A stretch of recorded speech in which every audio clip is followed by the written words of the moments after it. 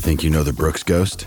Think again. Introducing the all-new, better-than-ever Ghost 16. Now with nitrogen-infused cushioning for lightweight, supreme softness that feels good every step, every street, every single day. So go ahead, take your daily joyride in the all-new nitrogen-infused Ghost 16. It'll turn your everyday miles into everyday endorphins. Let's run there. Head to brooksrunning.com to learn more. Why take one vacation with the family when you could take all of them? With Royal Caribbean, you don't just go to the beach. You visit a private island and race down the tallest water slide in North America. You don't just go for a road trip. You ATV and zip line through the jungle. You don't just go somewhere new. You rappel down waterfalls and discover ancient temples. Because this isn't just any vacation. This is all the vacations. Come seek the Royal Caribbean. Ships Registry, Bahamas. Anyhow, let's hear more from Steve Cohen and everything he said the other day in Kansas City. Obviously, you'll only have to keep control of him for one more year. How do you view his future? Listen, I mean, we love Pete as a Met. He's an integral part of the Mets. He's still with us for another year. Listen, we hope we work things out. I mean, even with Brandon, we work things out in free agency. So, hopefully we'll get a few shots at the apple and try to figure it out. Do you intend to try to extend him before it gets to that point? I mean, I don't want to talk about private conversations, but what I will say is, Pete is a great man. I think Billy did a phenomenal job. All right, time out. Let's get to this Alonso stuff. What I'd love to know is not what the offers are, not what the Mets are willing to give Pete, not what Pete's asking for. What I want to simply know is, have they ever talked? That's what I want to know. Have they ever had a conversation, the camp of Pete Alonso and the New York Mets? Is there been conversations about a long-term deal? Because this feels very opposite of Judge. And what I mean by that is I always got the impression with Aaron Judge that he didn't have an interest in signing. He wanted to go to free agency. That was the impression I always got. And the Yankees were making offers, but Judge never was making an offer back. Because remember when the Yankees leaked out, hey, we offered Aaron Judge this, I would always say, well, did Aaron Judge ever ask for anything? Like, did Aaron Judge ever say, okay, I want this kind of contract? And just because we never found out about it. And I asked Brian Cashman this directly a few months ago, and he tiptoed it and said, not going to get into these private conversations. But I always wondered, did Aaron Judge just want to get to free agency? Not that he wanted to leave the Yankees. He clearly didn't. But he wanted to test it. He wanted to taste it. He wanted to, kind of test his market out there. And so I kind of get the opposite feel. Pete wants to be a Met. When we've done these comedy events with him, that's always one of my go-to questions in public or even privately. Like, you going to sign a long-term deal? And Pete's answer is always the same. You got to talk to Steve Cohen. Almost as if I'm in, but can you talk to Steve? And then, maybe there'll be an offer and I'll say yes to it and I'll be here forever. So I would just love to know, and Steve's not going to answer it because he said, hey, it's private conversations. Are you even offering anything to Pete? And if not, why? Because let me make this very, very clear. If for whatever reason, and I don't know the reason, they don't want Pete back, they don't want Pete on the team, then of course you trade him. Then you have to trade him. Then you're gonna keep him for a year and let him leave as a free agent? That's stupid. Now, I don't want to trade him. I don't think it makes baseball sense. I've made that clear. But I also think you should try to lock him up. Because once you allow a guy to get to free agency, you run the risk that they're gone. The Mets came close to losing Brandon Nimmo. They did. They lost Jacob deGrom. You have to make sure a guy doesn't get to free agency.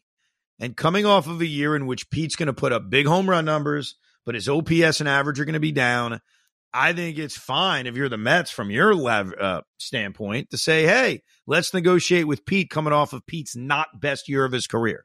And if you're Pete, who clearly wants to be a Met, and I've always gotten that impression from him, he's probably going to be open to it because even if he's not coming off of his best year, he still has a chance to get the bag now. He has a chance to get that security now. This is the perfect time to work out a deal in the offseason, and I hope they do.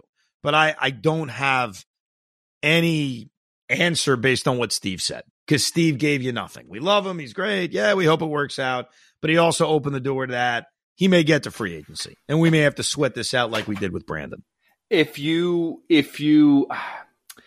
like DeGrom, they clearly didn't want that long-term deal with DeGrom. Right. They didn't mind going a short-term route. It's the only way they wanted him back was on a short-term deal. Right. I'm assuming that whoever wants Alonso is going to want a long-term. They're not going to want a short-term. Am I wrong about that? Yeah, no, it's a long-term deal with Pete. I think it's more about how much per year. What do you think? I mean, obviously his value in a year is going to change, but what do you think his value is right now? Would you think he can get like a $200 million contract? The weird thing about Pete is we've spent a lot of time talking about how he's disrespected with his WAR, and I wonder if that is going to lead to a disrespect in free agency. That a lot of executives are going to look at him and say, well, defensively he's this, even though I disagree. And he brings this amount of wins per season, even though I disagree with the stat. And I wonder if his market is actually going to be very similar to the way he's viewed when you look at these analytics, when you look at specifically WAR. So maybe Alonso doesn't get as much money as we think he deserves for a guy who's the best, most reliable slugger in Major League Baseball. So, and that's the thing that bothers me just a bit. Like, you see Lindor, he came in, they traded for him, and we basically rolled the red carpet out and say, here, you're going to be a Met for life. We want you here forever. Here's a huge contract. Pete Alonso has done everything right. You're right. He definitely gets pushed aside as far as a superstar. I don't know why he gets spit on as much as he does. And he's going to get hurt for it. And it's kind of annoying. Now, again, it's not my money. It's not my team. I just root for them. Right. It's frustrating to see that Pete Alonso, we talk about history of the Mets, and the one thing Cohen has done is he's trying to highlight the history of the Mets and make it more like there is a story behind this team and this organization, and I want to be the one to build it even more. That's a great guy to build around, no? I think it is. I don't think from a baseball sense it makes sense to move on from Pete, and obviously from an emotional sense, it makes no sense. So I'm fully in the camp of I hope a contract extension is done during this offseason. The first thing I would do if I ran the Mets is I'd extend Pete Alonso, and I'd have this thing done. And I'd know going forward, all right, I got Alonso signed, I got Lindor signed, I got Nimmo signed, I have McNeil signed. I'm more open to dealing Jeff McNeil, even coming off a bad year. He probably has.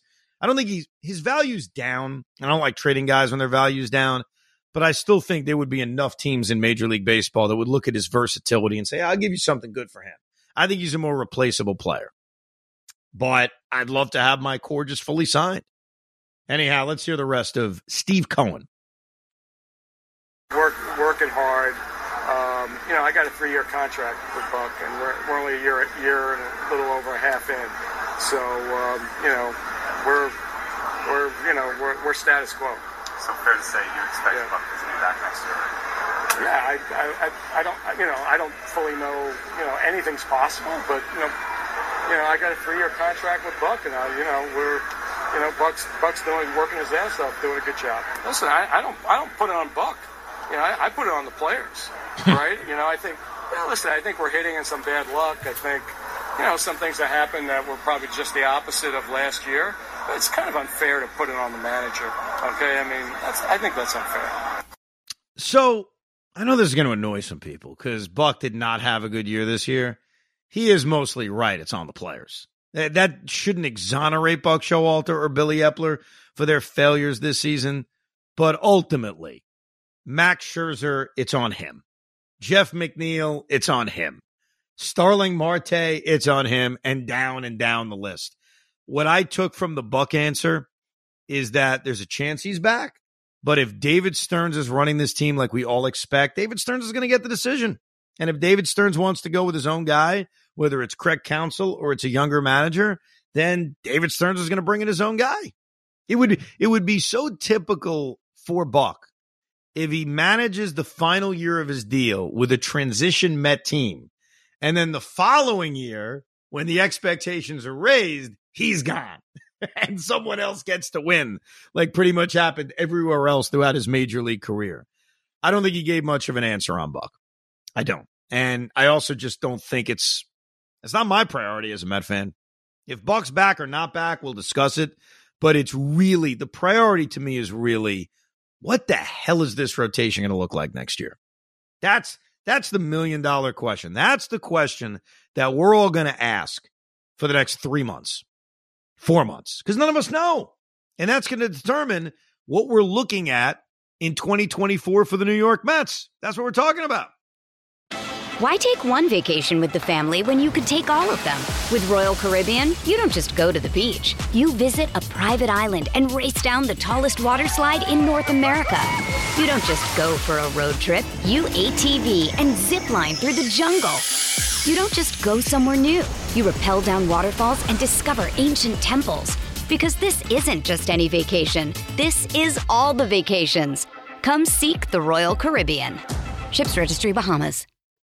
Now, I got a lot of emails, and I apologize. I always feel bad because we got like tons of them, and we can't get to all of them.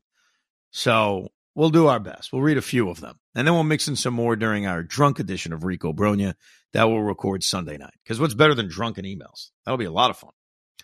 Jose Mercedes writes, hopefully the Mets get David Stearns to be president of baseball operations. Stearns will take over this Mets team with plenty of assets, and I'm excited about our future. This is another reason why the moves at the deadline needed to happen.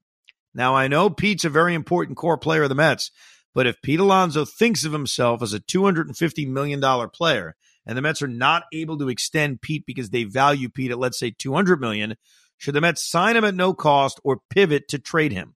What are your thoughts? I don't believe in signing someone at no cost, obviously. You can't just give a blank check. I think the only guy in baseball that deserves a blank check is Shohei Ohtani. What I would want to know is what are they asking for? What am I willing to give? If we're going to be $100 million apart, yes, that's a problem. If we're not that far apart, then you make a deal. You make a deal. I do think, because of what I said earlier about Alonso's value around baseball, that as risky as free agency is, if you get into a stare down with Pete and get to free agency, there's a chance you win that stare down. There's a chance that ultimately, because of his value as this homegrown Met and beloved Met, that the Mets will, even with their offer, kind of be above everybody else, that there isn't going to be a team that's going to match or defeat you. Sir, I don't know how to pronounce this fellow's name, and I apologize. Surujh. Sergey. I'm watching the third game versus the Royals from Germany, where I work. We're losing 3-0 in the sixth, and I stopped watching to stream The Witcher. What is The Witcher, by the way? I've never even heard of it. Have you heard of it, Pete? I think it's a show on either Netflix or Prime or something like that. I've never watched it, but I believe it's a TV show series. Gotcha. Type of thing. Carrasco is still pitching, and I'm surprised, but not even happy about it. Is there a word or term to describe my delusion in watching Stewart and Ortega falling down in the outfield? P.S. The Witcher was more entertaining than the game. That's where we are, man. That's where we are. Jimmy writes, bottom of the seventh, deflated and perplexed. We all know the season's over, but after the trade deadline balk lost, this team looks lifeless again. I hope you get to see Nimmo return in Baltimore, maybe even Marte. They dismantled the pitching staff, but not the offense to the point where half the lineup are guys we never heard of, which he's right about. They didn't dismantle the lineup. They traded Canna and Pham, and all of a sudden there's like 5 guys who you barely remember from spring training. Buck Showalter, and please correct me if I'm wrong, is historically known as a guy who comes in and changes the culture of a team and manages young players. He certainly explained New York to Lindor and has won Manager of the Year. I know Buck is probably gone at the end of the year, but I don't understand why their high-level prospects like Mauricio and anyone else who may vie for a position next year aren't with the team now to learn under Buck. Isn't that what he was hired for?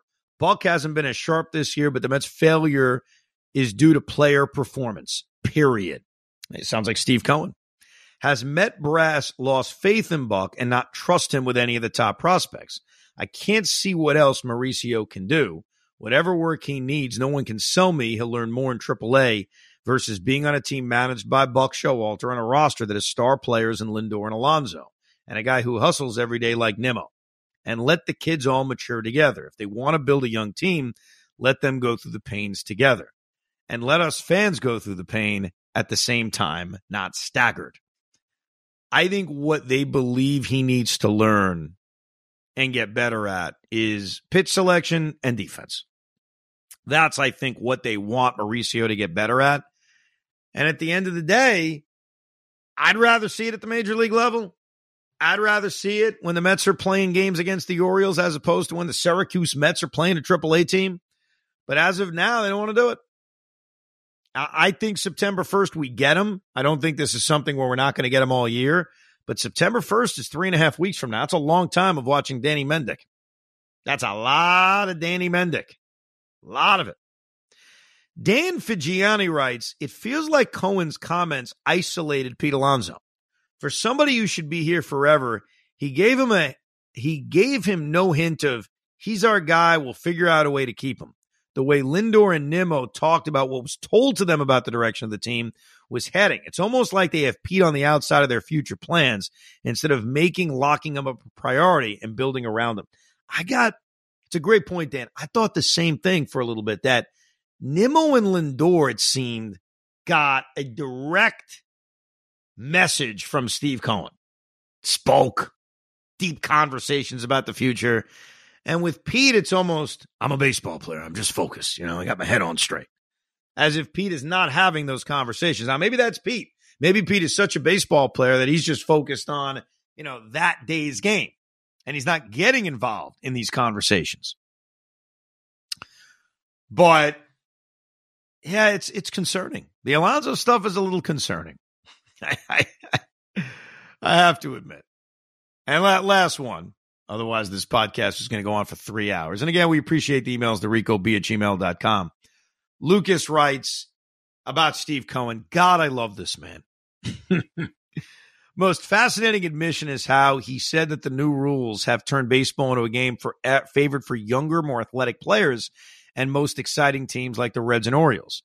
They started this roster overhaul in 2021 before these rule changes came into effect. It has been obvious that the pitch clock and pitch com affected Max Ducey. Oh, he calls Max Ducey. I like that. Steve acknowledged it has changed their way of thinking. They traded the overpaid geriatrics for youth, speed, and athleticism, headlined by Acuna and Gilbert. I love it. In Cohen, we trust. Imagine if the Correa deal didn't fall through. Boy, oh boy. Can you imagine that? Especially considering the year Correa's had. And not only the Correa deal, this is for you, Pete. Imagine if they got Trey Turner. Trey Turner has had an abysmal season in Philadelphia, dropped to 8 in the batting order. Give me a shortstop that signed this past offseason and has been good. Well, not this past offseason, but if you go back a year, Corey Seager has been good in Texas when he's been healthy. Marcus Semien, even though he doesn't play shortstop, has been pretty good. But no, you're right. I mean, Carlos Correa has been a massive disappointment. We mentioned Trey Turner has been a massive disappointment. I don't think Lindor has been that. I think Lindor has been clearly better despite the up and down nature of his Met career. I still am not convinced that the pitch clock and pitch com is why Max has a 4 ERA, but I guess we'll never know. Now, he's 38 years old. That could have something to do with it. It's certainly on the table. But yeah, the Mets have moved in a direction of being younger and more athletic. And in a couple of years, we'll get to see it at the major league level. Unfortunately, we're not there quite yet. Either way, we appreciate you listening and going through this rough patch together as Met fans, as their season is now spiraling into irrelevance very, very quickly. But we'll be here after every Met series, throughout Met series. You never know. We'll pop in with an instant reaction once in a while as we get you through the final 2 months of the very forgettable, but we'll never forget, 2023 Major League Baseball season. Email the pod to ricob@gmail.com. I am going on vacation. I'm going to see the Mets down in Baltimore on Friday night, but we will have Rico's because I can bring my laptop with me and a microphone. So I ain't going anywhere. We won't have a vacation from the Rico's. Just a vacation from being on the Fan for about a week and a half or so. Appreciate you listening. I'll see you in Baltimore if you're there. Goodbye. We hope you enjoyed this episode of the Rico Brogna Podcast. It's amazing, isn't it? Make sure you download it now to keep it on you at all times.